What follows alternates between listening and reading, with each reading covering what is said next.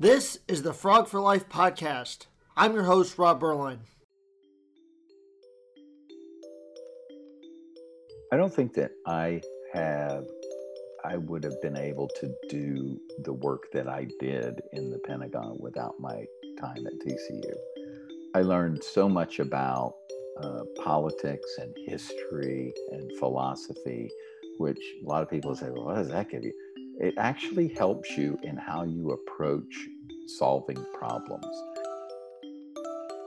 That is the voice of Todd Weiler, who is a former Assistant Secretary of Defense for the United States, as well as an accomplished author and entrepreneur. Todd will talk about his service in all three areas and how TCU contributed to his professional success. And we are thrilled to be joined today by a very special guest, Todd Weiler, former Assistant Secretary of Defense of the government. He is an author. He has a new book out, which we will talk about in a little bit, Untamed Equality. And of course, he is a TCU grad, which is why he is joining us today. So thank you so much for joining us today, Todd. Yeah, it's great to be here. Well, before we get started into all the great things you've done since graduating from TCU, let's get started as to why you chose TCU in the first place. So what was it, those a few years ago that led you to come to TCU? Well, I'll try not to upset my fellow Texans that go to other schools, but originally when I was getting ready to go to college, it had just sort of been the practice of my family and our friends that everyone went to Tech. I grew up in Midland, so that was the logical choice. That way you could come home and get your clothes done on the weekend. But then I received a scholarship at the last moment that would allow me to go to a more expensive school. So I went with my best friend at the time. He was going to TCU to look at the school. He had already chosen it. And so his parents and I and he all went there, and I believe it was like a month before school started. And so there was not much chance of me getting through the process. But as it came around, I toured the school, loved it, and they actually allowed me to enter. So that was the story. I really was excited about the political science department, and I liked the campus and the ROTC program. So it worked out great. And I know you were a part of the ROTC program upon coming here. What were some of the other activities you were able to get involved in as a student? So I would say ROTC ate up about 90% of the time. But as with so many students back then, I had part-time work. So I worked in the evenings. And I also participated in a lot of the political science after-school programs. Mm-hmm. And with wanting to be in ROTC, did you have it from an early age that you wanted to be involved in some sort of military experience throughout your life, or what kind of led to you joining that and then later into your military service? Yeah, it's sort of, I was raised by parents that were very strong on service, giving back to the community. My mother particularly was committed on giving back to the community. So it was sort of in my mind that was something that I wanted to do. And it was really more of a decision-making process of which service I would go to. And so the Army ROTC department said, hey, we'll give you another scholarship to help pay for more of your school. And so that made it an easy decision. And you said you're also heavily involved in political science events. What really stuck out to you about the political science side of things? And is there kind of one aspect that you gravitated towards? Yeah, it's really interesting. And this is true, I think, of a lot of people when they get to college. You find out things that you really liked, things that you thought you might like, you don't end up liking, and things that, otherwise you would have dismissed. You find out they're really cool and you want to study more of them. So that's sort of what happened in the political science side. I went to school thinking I was going to be a lawyer and quickly decided that wasn't a good path to go. And then I got into history and then into the public public administration side of political science and really enjoyed that. And so I would just participate. There were a lot of events around town with the Young Democrats, and Fort Worth in general is sort of a big political city anyway. So there's a lot of activity to do, a lot of things to do. Yeah, there's something for everybody to do in Fort Worth, that is for sure. You got it. So you graduate TCU, and then you join the Army. It's a bit of a kind of a different story. You see, some people join before they go to college. You joined after you go to college. What led to that decision? So I went through ROTC, and as a scholarship student, you are required to serve for a period of time once you graduate. So I was commissioned, and at the time that I graduated, which was in '87, the military was going through a downsizing. So everyone was commissioned in the reserve components, which means not full-time service, which was a problem for many of us because we had guys that had criminal justice degrees and guys with political science degrees and history degrees. And we were like, what are we going to do now? We were going to be full-time Army officers. So, so I went to my training course, which was, for me, it was helicopter training. And then changed from being an officer, a lieutenant, to being a warrant officer, and that allowed me to go on active duty. So kind of a complex story, but basically it was a lot of communicating with congressmen and senators to get to that point, but I finally got to go on active duty.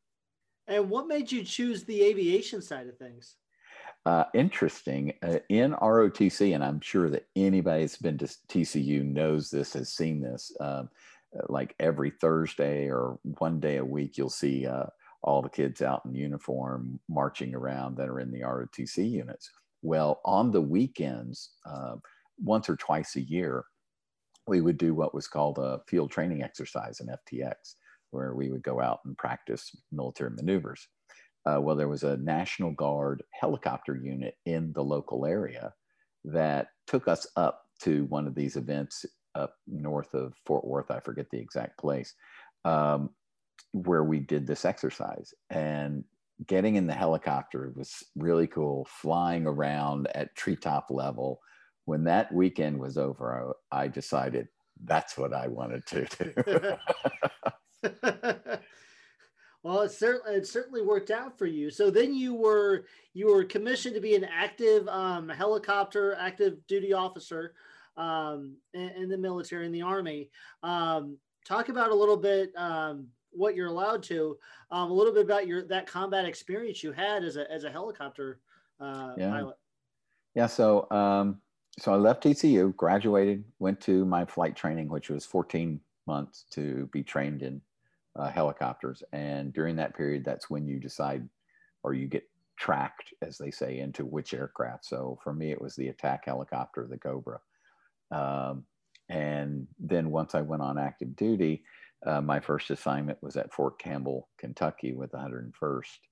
And I was there, I guess, about a year before we deployed to Saudi Arabia for Desert Shield, and then ultimately to Iraq as part of Desert Storm.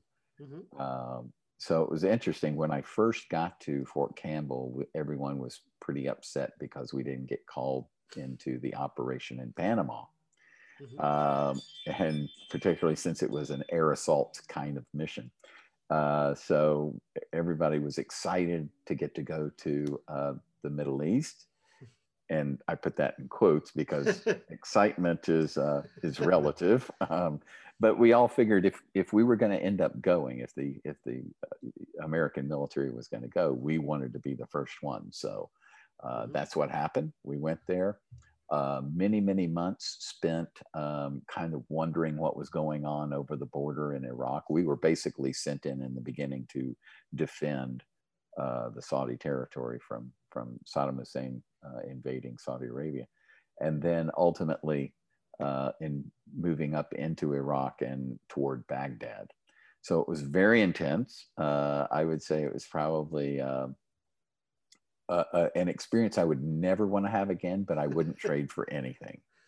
I learned so much about people, about obviously flying at 3 feet off the ground, which is what you do to keep from getting shot. And it was very intense, but you learn a lot, and I made lifelong friends, and it was, like I said, not anything I would want to do again, but something that I absolutely cherish. Sounds like the classic saying, "Be careful what you wish for." That's Sounds like you got it. That's exactly right. So you were in the Army just 4 years as a combat officer, and then you, at the age of 28, are appointed to Deputy Assistant Secretary of the Army. I mean, that's quite a big jump. Yes, funny stories about that too. So when I came back from the Gulf War, basically the Cobras helicopters that I was flying were from the Vietnam era. So they were being transitioned out, and they were bringing on the new aircraft, the Apache. And basically we were told you could either transition over to the Apache and commit to 6 more years, or basically get out. And so I figured at that point, attack helicopter pilot, did my war, check mark. It's sort of anticlimactical after that. There's not much, what else can you do? So I decided to get out and head towards my first love, politics. I drove from Fort Campbell to Little Rock, Arkansas, met with the Clintons, right as about the time that he was going to be announcing for president. And then shortly thereafter, I began traveling with Mrs. Clinton on the 1992 campaign. And when we won, I was with them in Little Rock. And shortly thereafter, I went back home, not thinking too much after the campaign was over with. And I get this phone call from a friend of mine that says, "What are you doing?" I said, "I'm sitting in Midland. I'm sitting in my apartment." And she says, "Get your butt up to Washington, D.C. We have a country to run." I came to Washington, D.C. and on Inauguration Day 93 was appointed as the White House liaison to the Department of Defense, which was basically the role was to move out the Bush people, move in the Clinton people, appoint the Clinton people to the positions. And then I moved from there to be the Deputy Assistant Secretary of the Army. Very interestingly, I'm walking down the hallway of the Pentagon, as we affectionately call it, the five-sided funny farm. I'm walking down the hallway in one of the first weeks that I'm there, and I hear somebody yell, "Eagle Attack," which is the call sign for the 101st Airborne unit that I was in. And I turn around, and it was the colonel that commanded my unit in the Gulf War. And he goes, "Weiler, what are you doing here?" I'm like, "Well, that's an interesting story." So I tell him the story. And then a couple of weeks later, I'm walking down the hall and I hear, "Hey, sir." And sweet revenge. So you became his boss. Exactly. So a couple things stick out to me in that story. First, on the campaign, what was your role with the Clinton campaign? So I was an advance man for Hillary Clinton. Okay. And then during the convention in 92, and then during election night, I was the personal staff person for Chelsea. Okay. Took care of Chelsea during those times. Okay. Yeah. And then after the election, while you're sitting in Midland, what was your career options you were thinking of that time? What was your plans? So I was thinking, okay, I'm going to run for Congress. Yeah. Then Dose of Reality comes about, and realized that wasn't exactly going to happen at 27 years old. So then I thought, well, I don't really know what I'm going to do. I guess I could do like most helicopter pilots and look for a helicopter flying job, or I could go into the oil field. So I had just started doing work in the oil field with an oil company out there, and trying to figure out what my next steps would be. Then you had to say, "I have a good reason I'm giving you my 2-week notice." It's greener on the other side. So after you were the Deputy Assistant Secretary of the Army, you left that and worked in the business world for a little while and found One Hemisphere Ventures. So as an entrepreneur, what was that organization designed for? So basically, doing government contracting, I left the Pentagon towards the end of the Clinton years, and I thought, well, this would be a great time to jump out and get my feet wet in the business world, and then come back in under Gore. But interestingly enough, and I guess I tell people all the time, in the worst tragedies, there's always a silver lining. Sometimes you just don't see it. Um, Tim Maud, who was killed in 9/11, along with so many others. He was a three-star general. He was the senior most person killed in the Pentagon. It was a very good friend of mine. And it just so happened that the issues that they were discussing when on 9/11 were the issues that I used to run when I was in the Pentagon. So it was, I guess a blessing in disguise that Gore didn't win and I wasn't in the Pentagon. But I decided to go into the civilian world, and I started doing just consulting work. And a friend of mine from the National Guard called and said, we really could use your help on some issues. So before I knew it, I was a government contractor running a company, doing IT services, doing data analytics and things like that. We were really trying in the early days, looking at suicide prevention programs and what was causing people to commit suicide. We had a huge spike in suicides in the 2000s among service members. And so we were trying to figure out what were the conditions that were creating that, and are there markers that we could find? Are there things that people do or whatever that could give us a signal that they might be predisposed for committing suicide? So I was involved in a lot of that early on and really enjoyed it. The name of the company really came from a political desire, which remains today, that we focus more on our hemisphere here. We spend so much time with our eyes toward Europe, or now we're getting more focused on the Far East. We rarely focus any real attention to our own hemisphere. And so that was really the point that I was trying to get to with the creation of this company, was to create partnerships with our South and Central American partners, as well as with Canada, to better our own world here. Mm-hmm. And so you said you were working with, you were doing IT support. You were also basically being kind of a mental health for servicemen and their state of mind. That just sounds like very wide directions in terms of what you were doing. A little bit, it's kind of like a buffet, a little bit of everything, sounds like. Yeah, it is in many ways. I mean, as a small business owner, one thing that you kind of find out very quickly is that you have to be nimble. Like I said, I started the company thinking I wanted to do programs where we're bringing everybody in the hemisphere together and focused on a bigger mission. Well, that doesn't pay the bills. And if it doesn't pay the bills, guess what? You do whatever you need to do to pay the bills. So that's first priority, is paying the bills, keeping the lights on. So I basically got into IT services just because I sort of dabbled in it a little bit in my closing days at the Pentagon. I was on the Y2K task force and some of those other things. And so it was an area that I knew how to sell. If you will. I didn't know how to do it, how to sell it.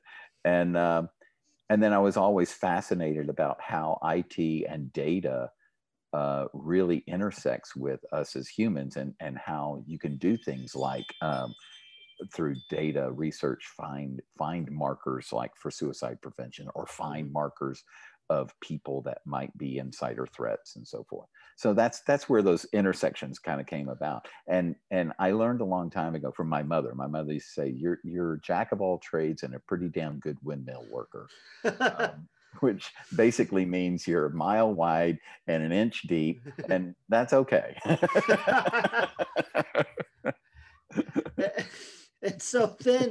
And so people are thinking at this point, oh, that's nice. He's transitioned into the private sector. Well, you had another foray into government work towards the end of Obama administration. You were the Assistant Secretary of Defense of the whole country for Manpower and Reserve Affairs. So I guess tell us a little bit about that role. And I guess that this is, I'm assuming somebody knew you and called you up. No, actually, it was the other way around. As you now know, I was very close to Hillary, and so I was doing my business in the 2000s. Had a successful business during that period and sold it, and was starting another one. And Hillary decided to run for president in 2008. I was 100% behind her and did a lot of work with her, raised money for her, and so forth. And obviously that didn't work out. And so I went back to continuing building a new business. And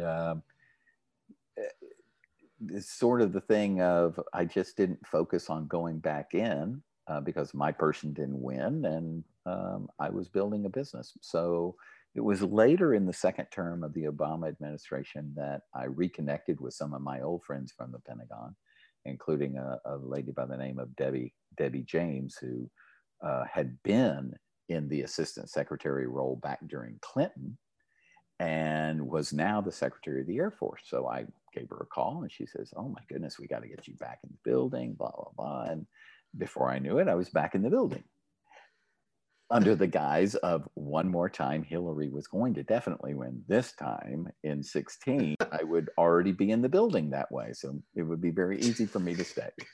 Well, once again, I'm lucky on the business side. I haven't been so wonderfully.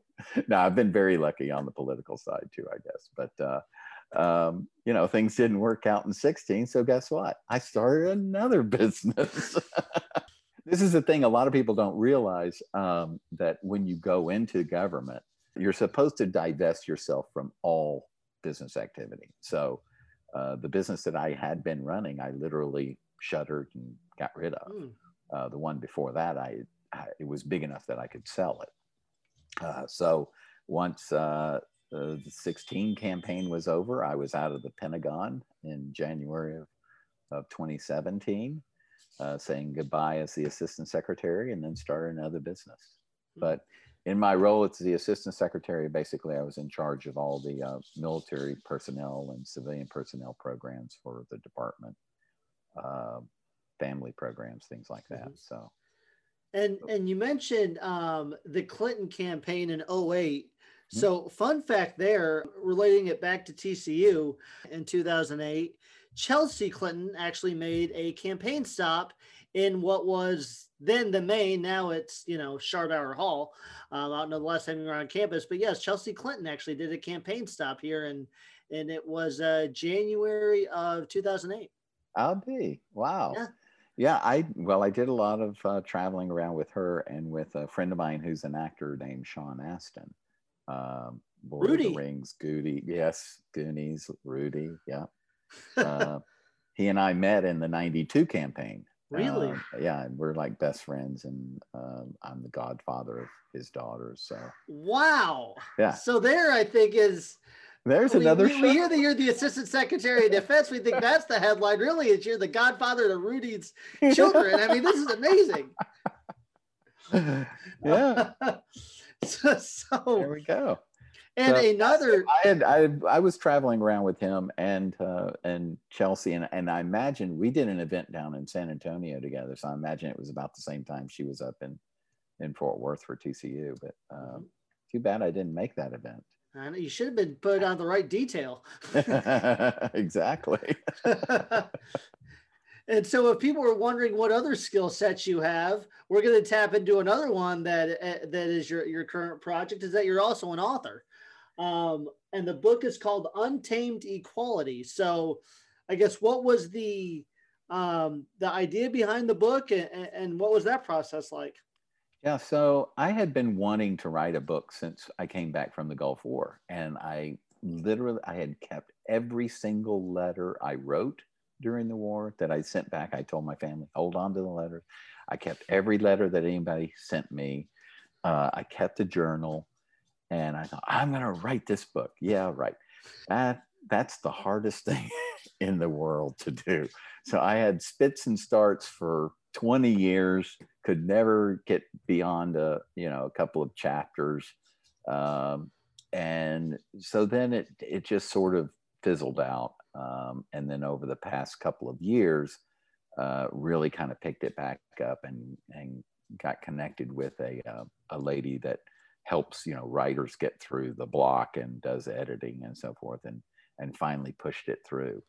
But it was really it's based sort of on what I wanted to do was to base this book on life stories and how they affect our beliefs and policies and things like that. And so for me, it was a lot about military service and my work in the Pentagon, and how diverse and inclusive organizations are much stronger organizations. And so, and we found that out. I mean, it's often hard to get to those points, but when you do, you see the results. And I just use as an example, opening combat positions for women. When I was an attack pilot in the Gulf War, women were not allowed to fly attack aircraft. So they flew like Black Hawks and the Hueys and so forth. Now they do. And there's no difference. I mean, a woman can fly an attack aircraft just as easily as a man can fly it, maybe even better. So you discover these things as you go along, but there's always these entrenched feelings about, oh, this is sacred ground and white men only. And I think we're evolving as a people and as a country. But so that's really what this book is about. And it's about not just talking about equality, but doing equality. And so, and it really references, since I just finished it in the last few months, it does reference the Black Lives Matter movement, which to me is more than a movement. It's very much about this issue of untamed equality. In the past, we would have a lot of people saying, look, you got a little something, you got everybody's attention, just sit down, be quiet, we're going to work on this. And every, the gay community, the women's rights community, Black Lives Matter community, all these folks have heard this over and over and over again. Wait your turn, take what you're getting. Don't. But I think after, event after event after event, it was finally a moment where the African American community, all the communities of color, and our community said, yeah, this is getting ridiculous. Enough is enough. We need to do something. We really need to take some actions. And so that's what this book is about, is that it says, there's a difference between leading and in that sense, talking, and leading, as in setting the example and actually taking action. And so that's sort of the message from the book. And I know one of the things, as I was doing some research on your great career, is that you were involved in in getting transgender rights for the military personnel. Can you talk a little bit about how that process goes? And I think that speaks great to the message you've been speaking about today. Yeah. So I'll tell a quick story, and then that sort of leads into this. And that is, so when I was in the military, I was gay. Nobody knew that. Well, whether they knew it or not, whatever. But when I came to the Pentagon, I actually had to implement Don't Ask, Don't Tell, which was a hard pill to swallow. I mean, that was a tough thing to do. And people look at it and they say that was a bad policy. Yeah, it was a bad policy. However, it was a massive improvement over what was there before, which was basically, if we think you're gay, you're out, period. There's no don't ask and don't tell. So it was a little step forward. And what we've learned as we've moved along in the process, like with opening positions for women, is that if you bring in the community being affected by the policy, then you're going to get a better policy. That wasn't done with Don't Ask, Don't Tell. It was done to some extent in opening combat positions for women. It was done much better on the second round of opening positions for women. And it certainly was done with the transgender policy. So we were looking at this, and we had heard from multiple military leaders that, we got transgender people in our ranks, but, it's not an issue for us at the unit level, works out just fine. And so it was time for a policy. So we pulled in, the people that were being affected by this, the transgender community. We brought in a lot of folks in units to give opinions on both sides. And then the policy developed, and it developed with the input of the people that were being affected. And that's, to me, is the most important, element of this. So yeah, it was an amazing moment to do that. And then during the midst of all that, I received a Facebook message because one of the things that I feel very strongly about people in public office, they have to connect with the community. So we had a Facebook page, we had a Twitter account, and all this stuff. I got a Facebook message from a family in Germany saying, "Look, our daughter is not being allowed to use her own bathroom, her bathroom of her gender identity." And they were making her go across an open quad to a bathroom that was reserved for faculty. And it wasn't the whole bathroom situation, it was the embarrassment of what she was going through. And this was a service member's daughter. And it's like, okay, you think that doesn't impact his readiness? It 100% impacts his readiness. So came home, was talking with my husband, and he's like, yeah, we got to do something about this. So I go back and I, again, pulled together a group. We looked into it for a very short period of time because I knew what was right and wrong in this case, and implemented policy to fix that. And so, the kids were allowed to do what kids do, and took the parents out, and it got it made the service member feel secure again, and not have to worry about his daughter when he was away. And we hear a lot of times in Washington that there's gridlock, and obviously this is big a big rights change like that. How much pushback, and what's kind of the behind the scenes workings? Obviously, I'm sure it's not as easy as you want to do this. You're in position to do this. You write a rule, push submit, and it's done. Right. That's you're exactly right. There is fighting along, is tooth and nail sometimes. And the good thing is that people talk about the machine, or the I forget what the government machine, or whatever it is that people reference.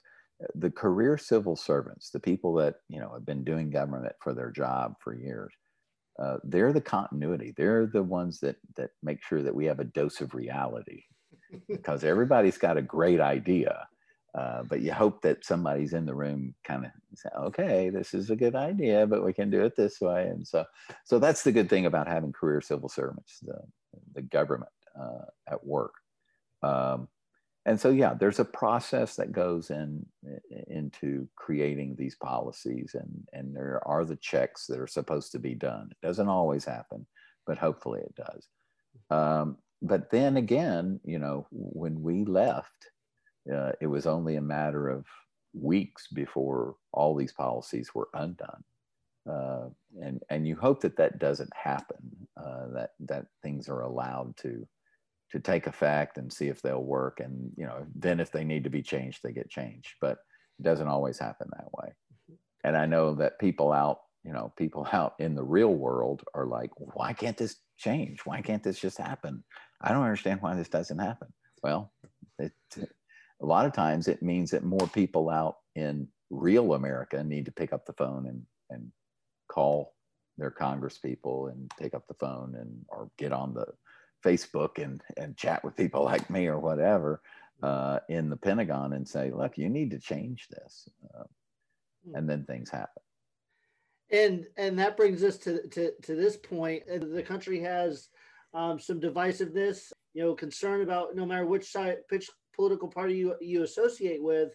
So as someone that's been kind of an insider at times in Washington, D.C., what would you say to the general public, real America, as you just said, about, people that are thinking, there's way too much upheaval right now as we're about to begin another 4 years of an administration. Yeah, I think the biggest thing that I would, the couple of lessons I've learned are, one, it's difficult, but you have to get away from the personal politics. You got to get away from thinking things about people and get back to thinking things about the policies. So I don't like the tax plan. I don't like the way we're doing environmental protection or whatever it is. That's fine. But that doesn't mean that the people that believe one way or the other are bad people. So we've got to get away from that element. And the second element is, and this is really to all those people that are just like fed up with it. And they're just like, oh, I just want to watch Oprah and not have to listen. I always tell people this: democracy is not a spectator sport. You have got to get involved. And sometimes you have to get more involved than you would like to. It's not just voting either. It's you got to make your voice be heard. Otherwise, there's a lot of mixed signals that get sent. And you could easily take mixed signals from this election. 70 million people supported the administration that's in now. What kind of signal is that sending? It's hard to tell sometimes. So you really have to make your voice heard, be a participant in the process, but don't take things too, don't get too angry over things. And hopefully, we'll pull this one back and get it back into play, get the ball back in play here in the next few years, and people will get back to being participants in the policy side and not so much in the angry attack side. Well, we'll bring it back to close with where we started, which is TCU, the reason everyone here is listening. You went over your phenomenal career, the outstanding people and the great policies you've been able to afford change on. What role do you think TCU is able to play in the role you're able to make on the greater world? I don't think that I would have been able to do the work that I did in the Pentagon without my time at TCU. I learned so much about politics and history and philosophy, which a lot of people say, well, what does that give you? It actually helps you in how you approach solving problems and how you approach dealing with people. One of the advantages of having worked on the IT side of the house is that I see over and over and over again the number of people that just went and got IT certifications, haven't had a nice, well-rounded, advanced education. Yeah, they had an education through high school, but I'm talking about an advanced education in college, where they couldn't manage people. A lot of these folks, they can't manage people, and they don't know how to communicate with clients. These are things that, programs that we don't think are that great, history and philosophy and so forth, are really very powerful. And that's what I credit with TCU with. I mean, it was, I made great friends and had a wonderful time there, but it was really the opportunity to learn and explore and then put that stuff to practice. Well, that's the message I think we've all taken away from our time here at TCU. And Todd, we want to thank you again for joining us today. This went by so fast, and we could spend another 6 hours going over all the great stories you've had. This has been wonderful. Thank you again so much. Thank you. It's great to be with you.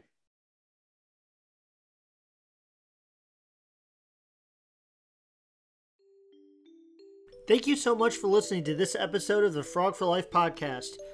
If you or a friend or family member would like to get in touch with us to share your story, please contact us on social media on Twitter and Instagram at TCU Alumni. We look forward to sharing our next story of how TCU alumni are changing the world.